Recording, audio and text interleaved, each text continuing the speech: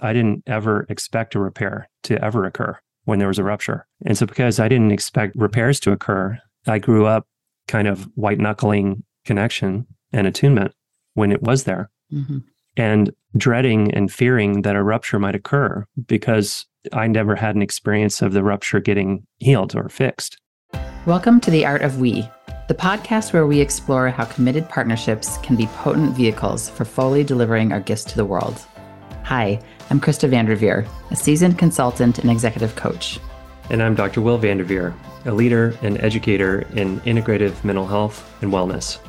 As husband and wife and business partners, we keep learning that the key to maximizing our authenticity and impact in the world lies inside the health, security, and depth of our relationship. On this show, we'll pull back the curtains to share lessons, insights, and practices from our own marriage and professional careers that help us thrive. If you're a leader, founder, or overachiever, and you want to leverage your relationships for personal and collective growth, then you're in the right place. So, as most of you know, this show is about the art of we, and we focus a lot on our relationship, our marriage, and our business partnership as well. But a lot of the tools that we use, we also use outside of our partnership with friends, with colleagues, even with our team members, sometimes with our family. And so this is definitely one of those episodes where we're sharing a resource that we have that we use in all areas or most areas of life. Would you agree with that?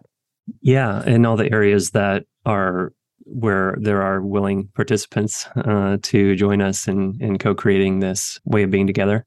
Yeah, definitely. Yeah. And obviously we choose which relationships we want to bring this into, probably the more important relationships, or we're up to something big together. I also wanted to share too that Will and you and I have committed to doing 12 episodes, and that's kind of our container.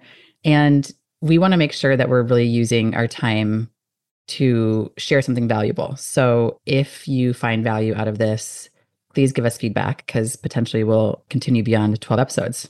Yeah, definitely. And how do you want people to give us feedback? I think any way possible. You can leave reviews. You can reach out to us on Instagram. We'll share our Instagram at the end of the episode. If you know us personally, please reach out to us. How does that sound, Will? Any other ideas? Oh, that sounds great. Okay, fantastic. Yeah. So today we're going to share about one of our most potent agreements, which is what we call abundant repair. But before we go into sharing what abundant repair is, let's just talk a minute about agreements and why they feel important in relationship. And I'm wondering, Will, if you just want to start off there. I'd be happy to. Agreements are the basis of getting anything done. And I think they're also the basis of relaxation and joy and enjoyment of relationship. So to break it down a little bit further, I would just say, and I'm curious to see what you would add to this, of course, when we make an agreement that we perceive each other keeping, it increases the trust. And the more trust there is, because trust is earned through keeping agreements, the more trust there is, the more relaxation and play and enjoyment can happen. Totally. Yeah. And I would say that we've really built an agreement-based relationship.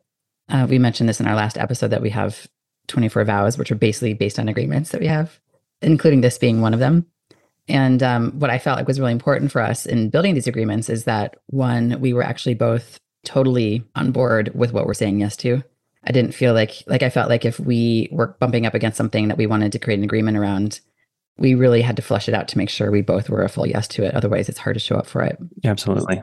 Which was key for us, especially when we need to be willing to show up for it when we get into challenging moments and we're really triggered, and it's hard to show up for anything except for a trigger in that moment. And so for those of you who are interested or do create agreements, I'm imagining that this is something that you guys would want too, is to make sure both of you are totally aligned about doing it. I've had partnerships where we've created agreements before, but then one of us wouldn't keep them because we weren't actually creating an agreement that we were a full yes to. Same. Yeah, I agree. I think that's really important. And then when we're not a full yes, then, we can talk about that, and we can work through that and decide if we need to adjust the agreement as we evolve and change and learn and grow over time together. Yeah, totally. So it's a living thing. Yeah. So the abundant repair agreement, do you want to start off in sharing how you relate to what that means for us? Well, before we go there, I just want to underline one piece that you alluded to, which is that most of us, most of the time, and I'm speaking of myself too, kind of fall unconsciously into agreements that we're not 100% yeses to. Mm-hmm.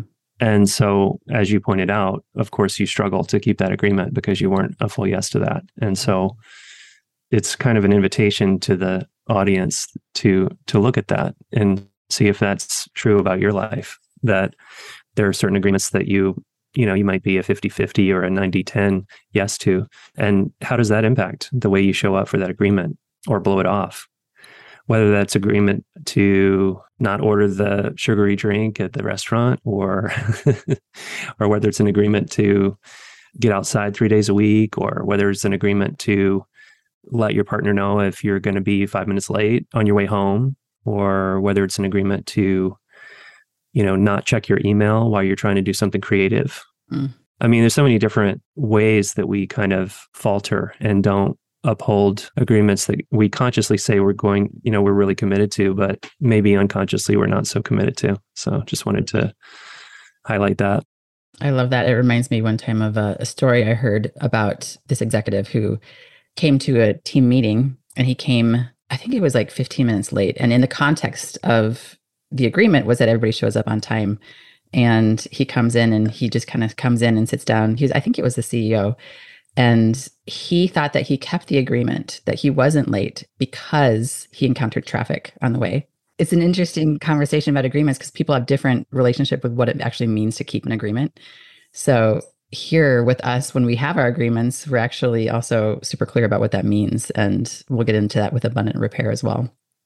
So with abundant repair, do you want to start off with how you relate to our agreement around abundant repair and what that means? Sure. So I think that some context is probably helpful here, that the concept of repair for me in this agreement with you was kind of born out of the research on infant mother attachment. And most of this research started in the 70s, but to really summarize the point and how it applies to us is that there are 3 phases of any relationship: connection, disconnection, and repair. And so these 3 phases in healthy relationships between infants and mothers happen in roughly 1/3, 1/3, 1/3 ratios. And this is kind of a revelation, actually, because most parents who care about connection and attunement hold the value that connection and attunement is better than disconnection, which you could also call rupture. And so there's a lot of bracing against rupture because of the valuing the attunement. But what most often is the case, according to the research, injuries that happen to children, and something that you and I both experienced with parents who had very good intentions, is not enough repair when there was a rupture, and not enough even perception that there was a rupture in the first place. So our commitment to abundant repair is aimed at taking all of the concern away about when ruptures occur so that we can relax and know we can count on that repair is going to happen, and it's going to happen fully and completely. It might not happen in 1 second. It might be a process, but our commitment to abundant repair is one of my favorite ones because it takes away the stress of, oh my gosh, are we connected or not? Mm-hmm. Yeah. And by rupture, many people can call that conflict. It's like you said, anything that really disconnects us. So conflict, misunderstanding. It could be something that occurred between us that wasn't fully resolved. It could be thinking that getting stuck in traffic and being 15 minutes late, in my mind, thought that I was keeping the agreement and you thought I wasn't. Totally. Exactly. Yeah. And I would say what usually happens instead of an agreement that we're talking about here between us, which I'll share more about how it impacts me as well. But like what I have found in previous relationships, in my own relationships, and what I see out in the world is that maybe it gets touched on, maybe the rupture gets contacted, but it doesn't get fully repaired. And it can be whether it's minimizing the impact, like I'm like, oh, it's really no big deal. I shouldn't worry about it that much. I'll just let it go. Or it's getting defensive. Like internally blaming you for something, like, here he goes again, he's 15 minutes late, he's not taking ownership. And I just get mad inside and defensive about it rather than actually addressing it with you. Or an even more toxic form that, I've certainly experienced in my life. And it's sad to say I've probably done this to people as well, as gaslighting. And, it's a more extreme version of defensiveness where you basically turn the tables on the impact and you act like the other person has no right to experience impact from your behavior. And not only that, but their reaction to your reaction is not okay. And so then you sort of change the conversation from caring for and relating to the injury that you've caused, and you sort of go on the offensive. Yeah. Yeah. It's extremely painful. Totally painful. Yeah. Yeah. Yeah. And so then what happens when we don't actually fully repair? I mean, we see and we hear about marriages who, eventually end up splitting. There's such a high divorce rate right now. And I'm not going to say that this is the sole reason that divorces are happening, but I would say it's a really huge reason, is because these things aren't actually getting cleared and there's not the conversation. And there's like this slow split of connection over time where then you get to new normals of not actually being connected instead of what you and I are really standing for, which is being as connected as possible after rupture. And usually if we're actually doing the proper repair, then we're actually even more connected and we is strengthened prior to the rupture. Right. So the rupture at the end of the day becomes a strengthening process when the abundant repair kicks in, to the extent that there's no residue left over, as opposed to what you're talking about, which I really agree. I think a lot of relationships are undermined gradually over time as resentments build because the repair is incomplete for a lot of reasons. I mean, one reason, as you said, minimizing the impact. And another reason is maybe not even valuing your own internal experience enough to look deeply to see if there's impact that you're not accounting for. And then, like you said, like the frog who's gradually boiled in the pot of water as the temperature raises, like the getting used to or coping or going along with a lower level of connection over time. Totally. Yeah. So when you and I rupture, which, by the way, especially depending on our life circumstances, is a frequent thing. Yeah. I mean, it's like, and it's not like we're in these big, massive like fights. I wouldn't call them fights, but they're ruptures. There's disconnections. There's misunderstandings, misattunement, needs not getting met, something like that. Like when we rupture, I've experienced us really, because of this agreement, fully lean into each other or lean into the situation, at least attend to the situation, stay inside the conversation of it. Neither of us walks away. I mean, we might have to attend to, you might have to go to work, or I might have to have a meeting, but we always come back to the conversation of what happened. Yeah, absolutely. We commit to always coming back and always finishing the repair. Yeah. No matter how long that takes or, how many interruptions there are to the process. It reminds me of one other thing I want to say about repair, which is that if you grew up in a home like I did, where the parents didn't know how to do repair and there was very little repair. I mean, maybe you don't even have a memory ever of a really well done, skillful repair with your parent, then a number of results can happen. For me, the result was I didn't ever expect a repair to ever occur when there was a rupture. And so because I didn't expect repairs to occur, I grew up kind of white knuckling connection and attunement when it was there, and dreading and fearing that a rupture might occur because I never had an experience of the rupture getting healed or fixed. Right. So what's interesting now in being in relationship with you and being lovers and spouses and business partners is that I keep finding deeper experiences in the felt sense, in the body, in the felt sense, when we actually complete a repair. In other words, these are new felt sense experiences for me. It's not like reminding me of an experience I had when I was a child, because that experience wasn't there very much. And so I just want to put that out there that, people who are listening who this is kind of new information or kind of a new way to experiment with being in partnership with someone, that you might not have a memory in your body of what this feels like to really get to a full repair. And it's quite amazing to feel that. and keep feeling deeper levels of that as we continue to practice this. Yeah, I love that and love that you're bringing it up. I often hear people say, oh, yeah, we totally are good and we cleared that up. And then I dig in a little deeper and I hear like kind of darts being thrown here and there. And it's like, okay, that actually wouldn't be our definition of full repair if there's still anything residual. So, how I know when I feel fully repaired with you is there's a couple things. One is I feel really known by you and I feel cared for by you.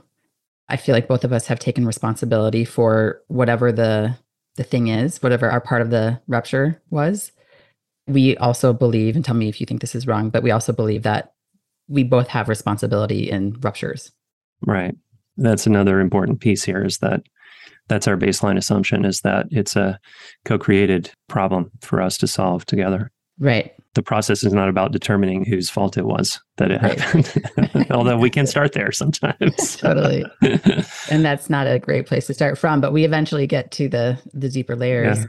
Yeah. And when I know that we're repaired when I have a very somatic feeling of there prior to the repair, there's something in between us. For me, there's a really big energetic something between us. There's a way that I don't want to get closer to you, or I would just kind of go in some sort of automatic relating with you. But when I know when I'm repaired, I actually want to get closer to you and I get more excited about our connection and our relationship. And until I get there, I don't think I'm there in a full repair.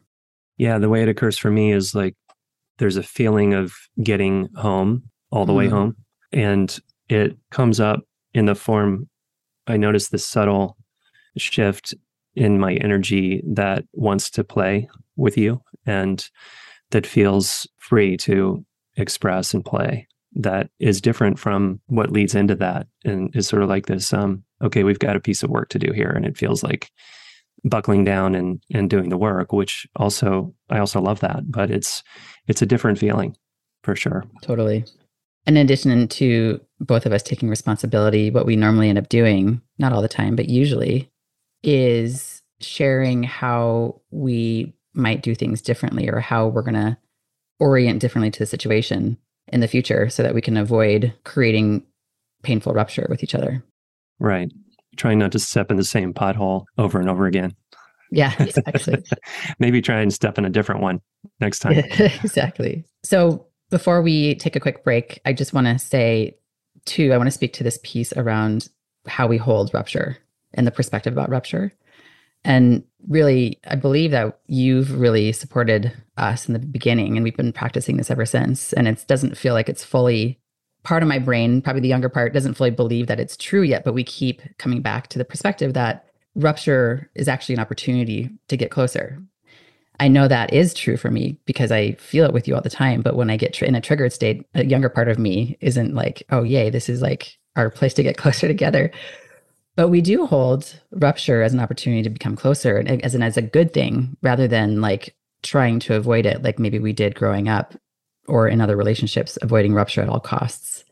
Yeah, I mean, I have a fantasy that, and I call it a fantasy because I didn't experience it myself, and I don't think I offered this to my daughter as she was growing up, but the fantasy that a child can be held in this format that we're talking about, where rupture doesn't have to be as scary, doesn't mean it's not painful, but it comes with a deep security in knowing that repair will happen and it'll fully happen. So given the fact that not many people, I can't even say I've met maybe more than 5 people in my life who grew up that way, then, the rest of us are dealing with reactions like what you described, very similar to what I experienced, which is like terror and fear and anger and all the things that go with concern that repair is not going to happen.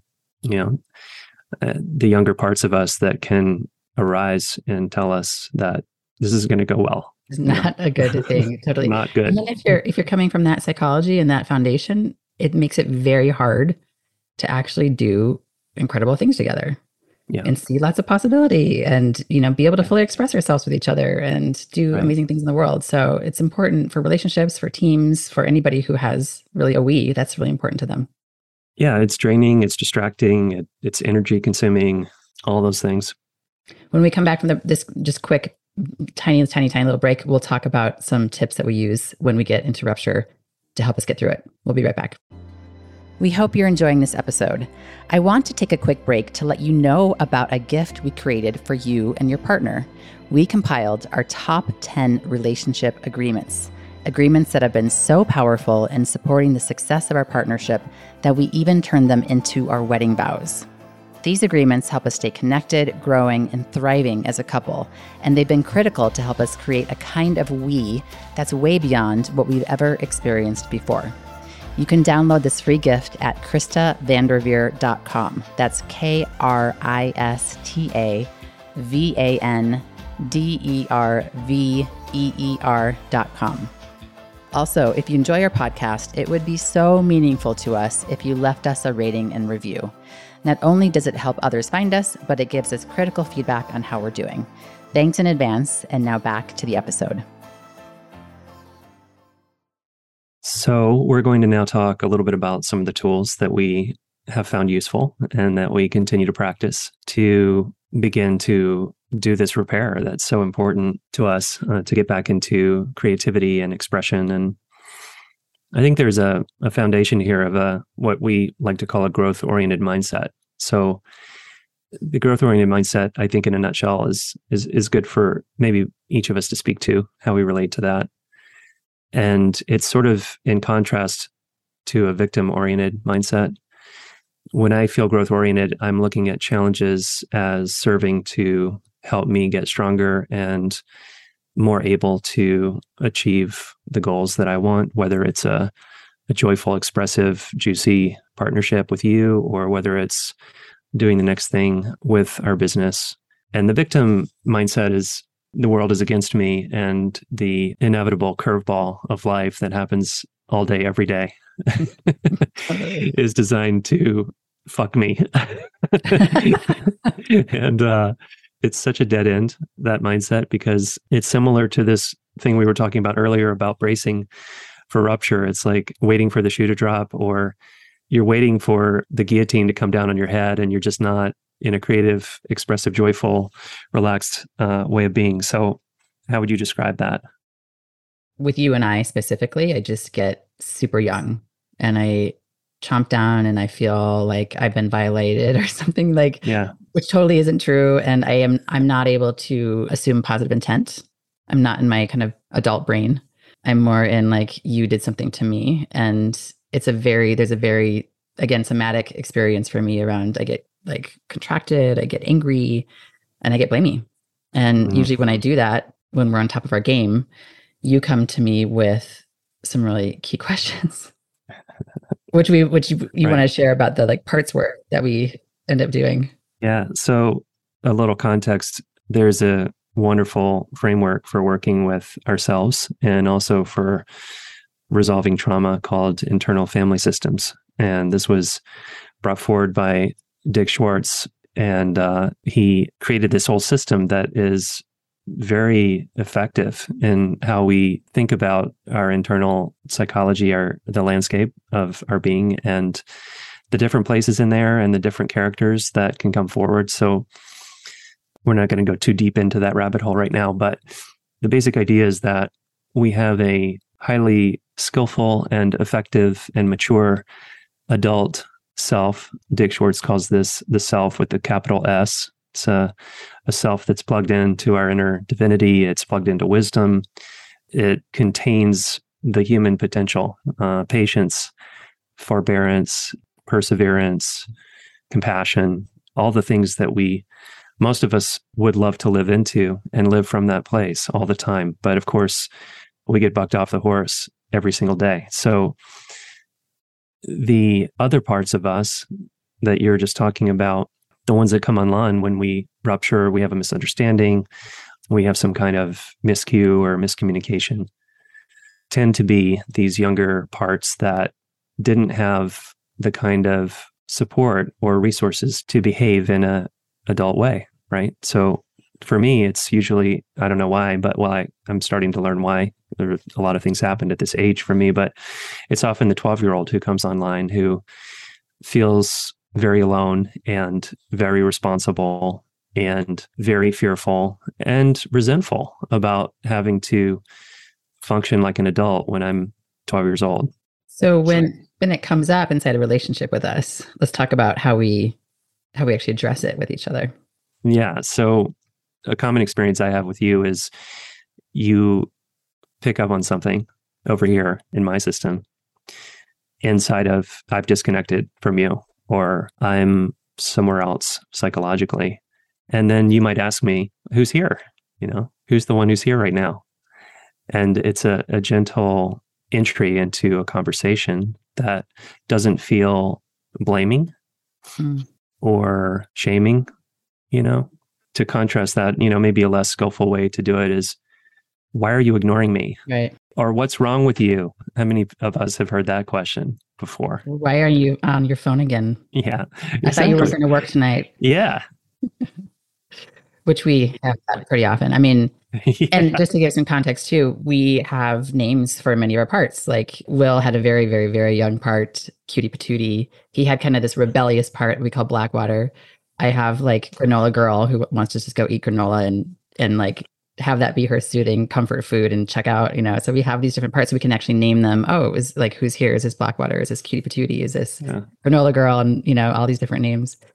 So I think just to summarize that, we help bring to light that there's other parts operating when we get into some trigger. And what is kind of required is that the person, if we can tell, and this has taken us a lot.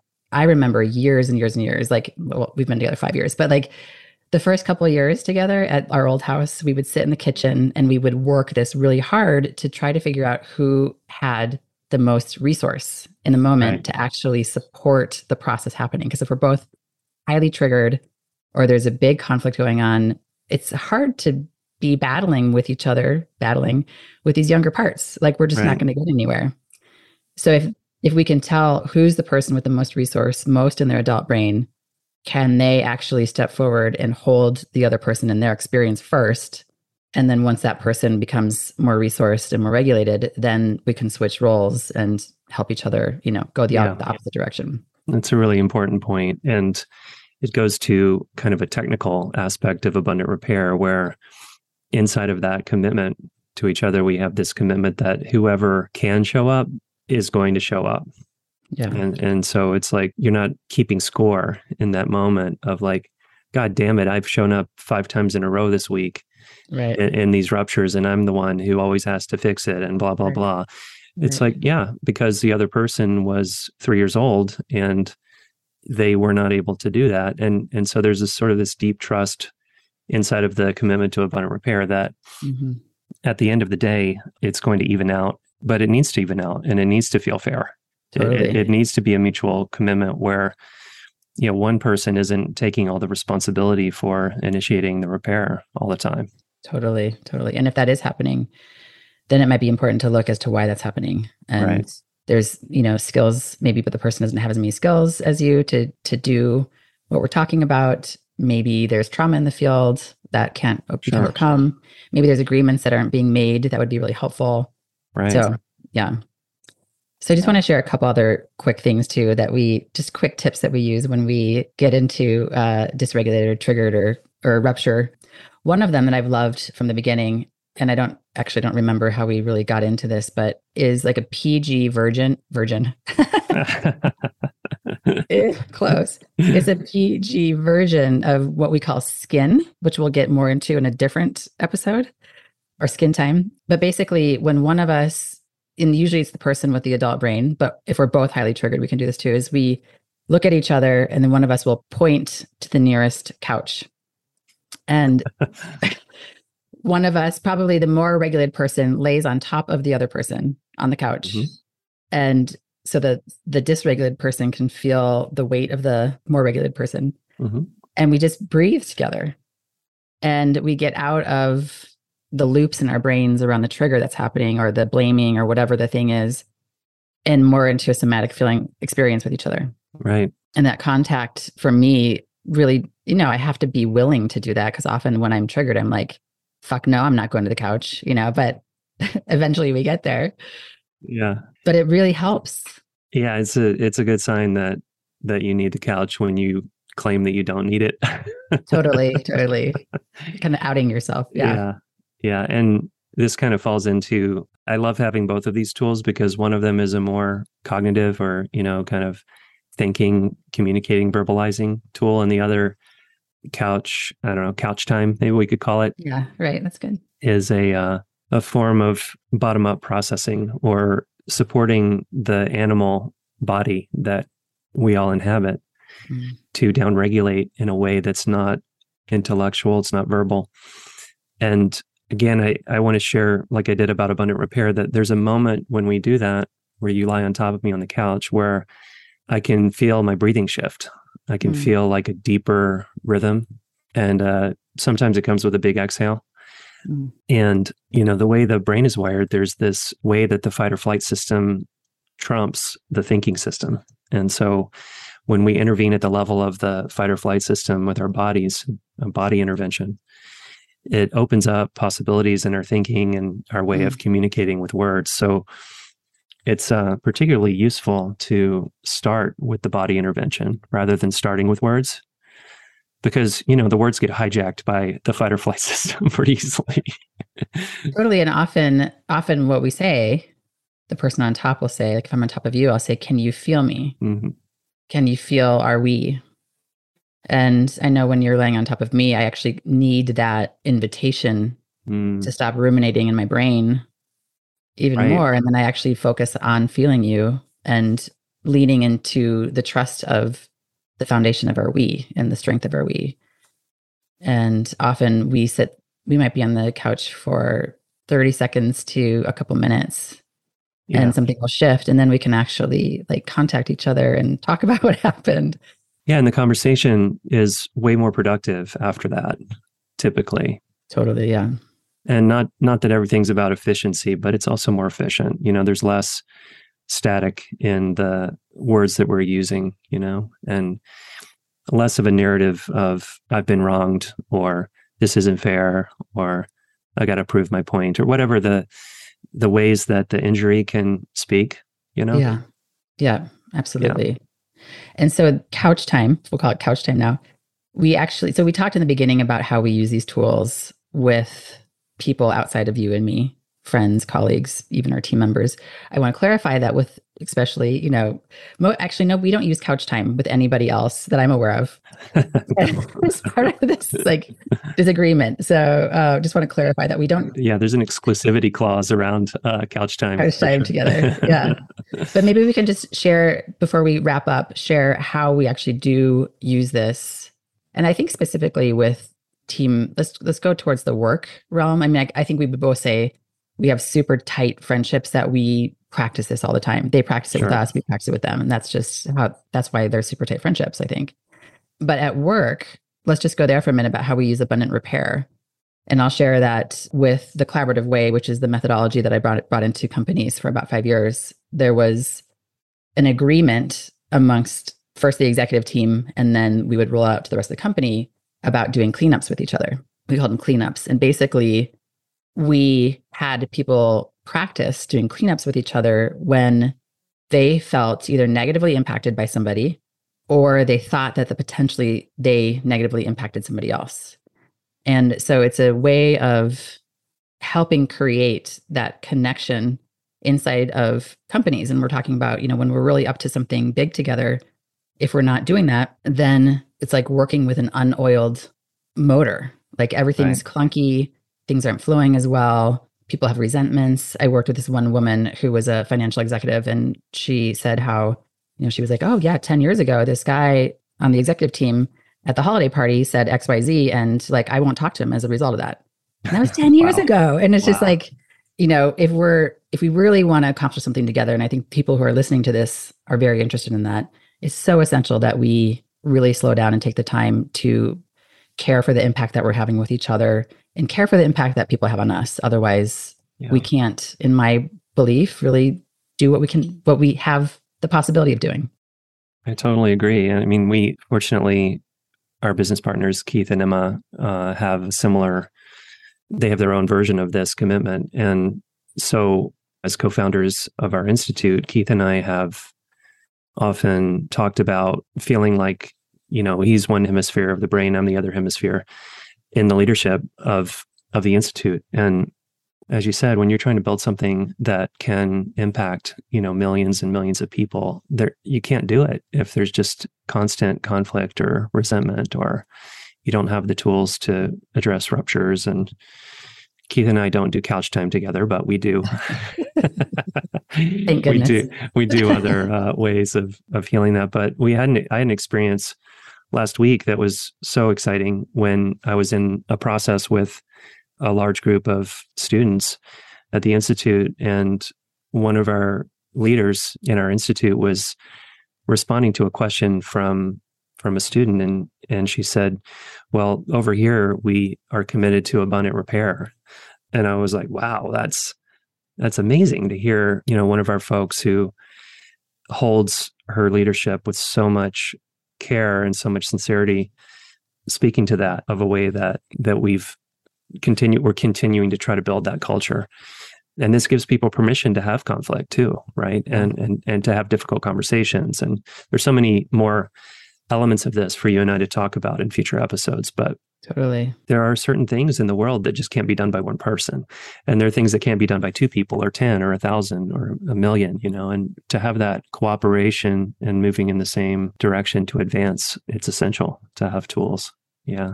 Totally. And I want to acknowledge you because you brought that invitation into one of your team meetings, and the response that you received sounded extraordinary. Like people were like, whoa, like I've never even heard of that happening inside of a workplace before. So I just want to acknowledge you as you continue to elevate how you guys do things. Both you and Keith continue to elevate how you do things as a team. It's still challenging for me to bring that difficult conversation with someone at work who, where I'm scared that we're going to have a rupture, and I'm not, this is a work in progress. I just want to say that too. Thank you so much for joining us. If you found this content valuable, please follow this show and share it with your partner or other key collaborators. If this show has sparked an interesting conversation based on these topics, we'd love to hear from you.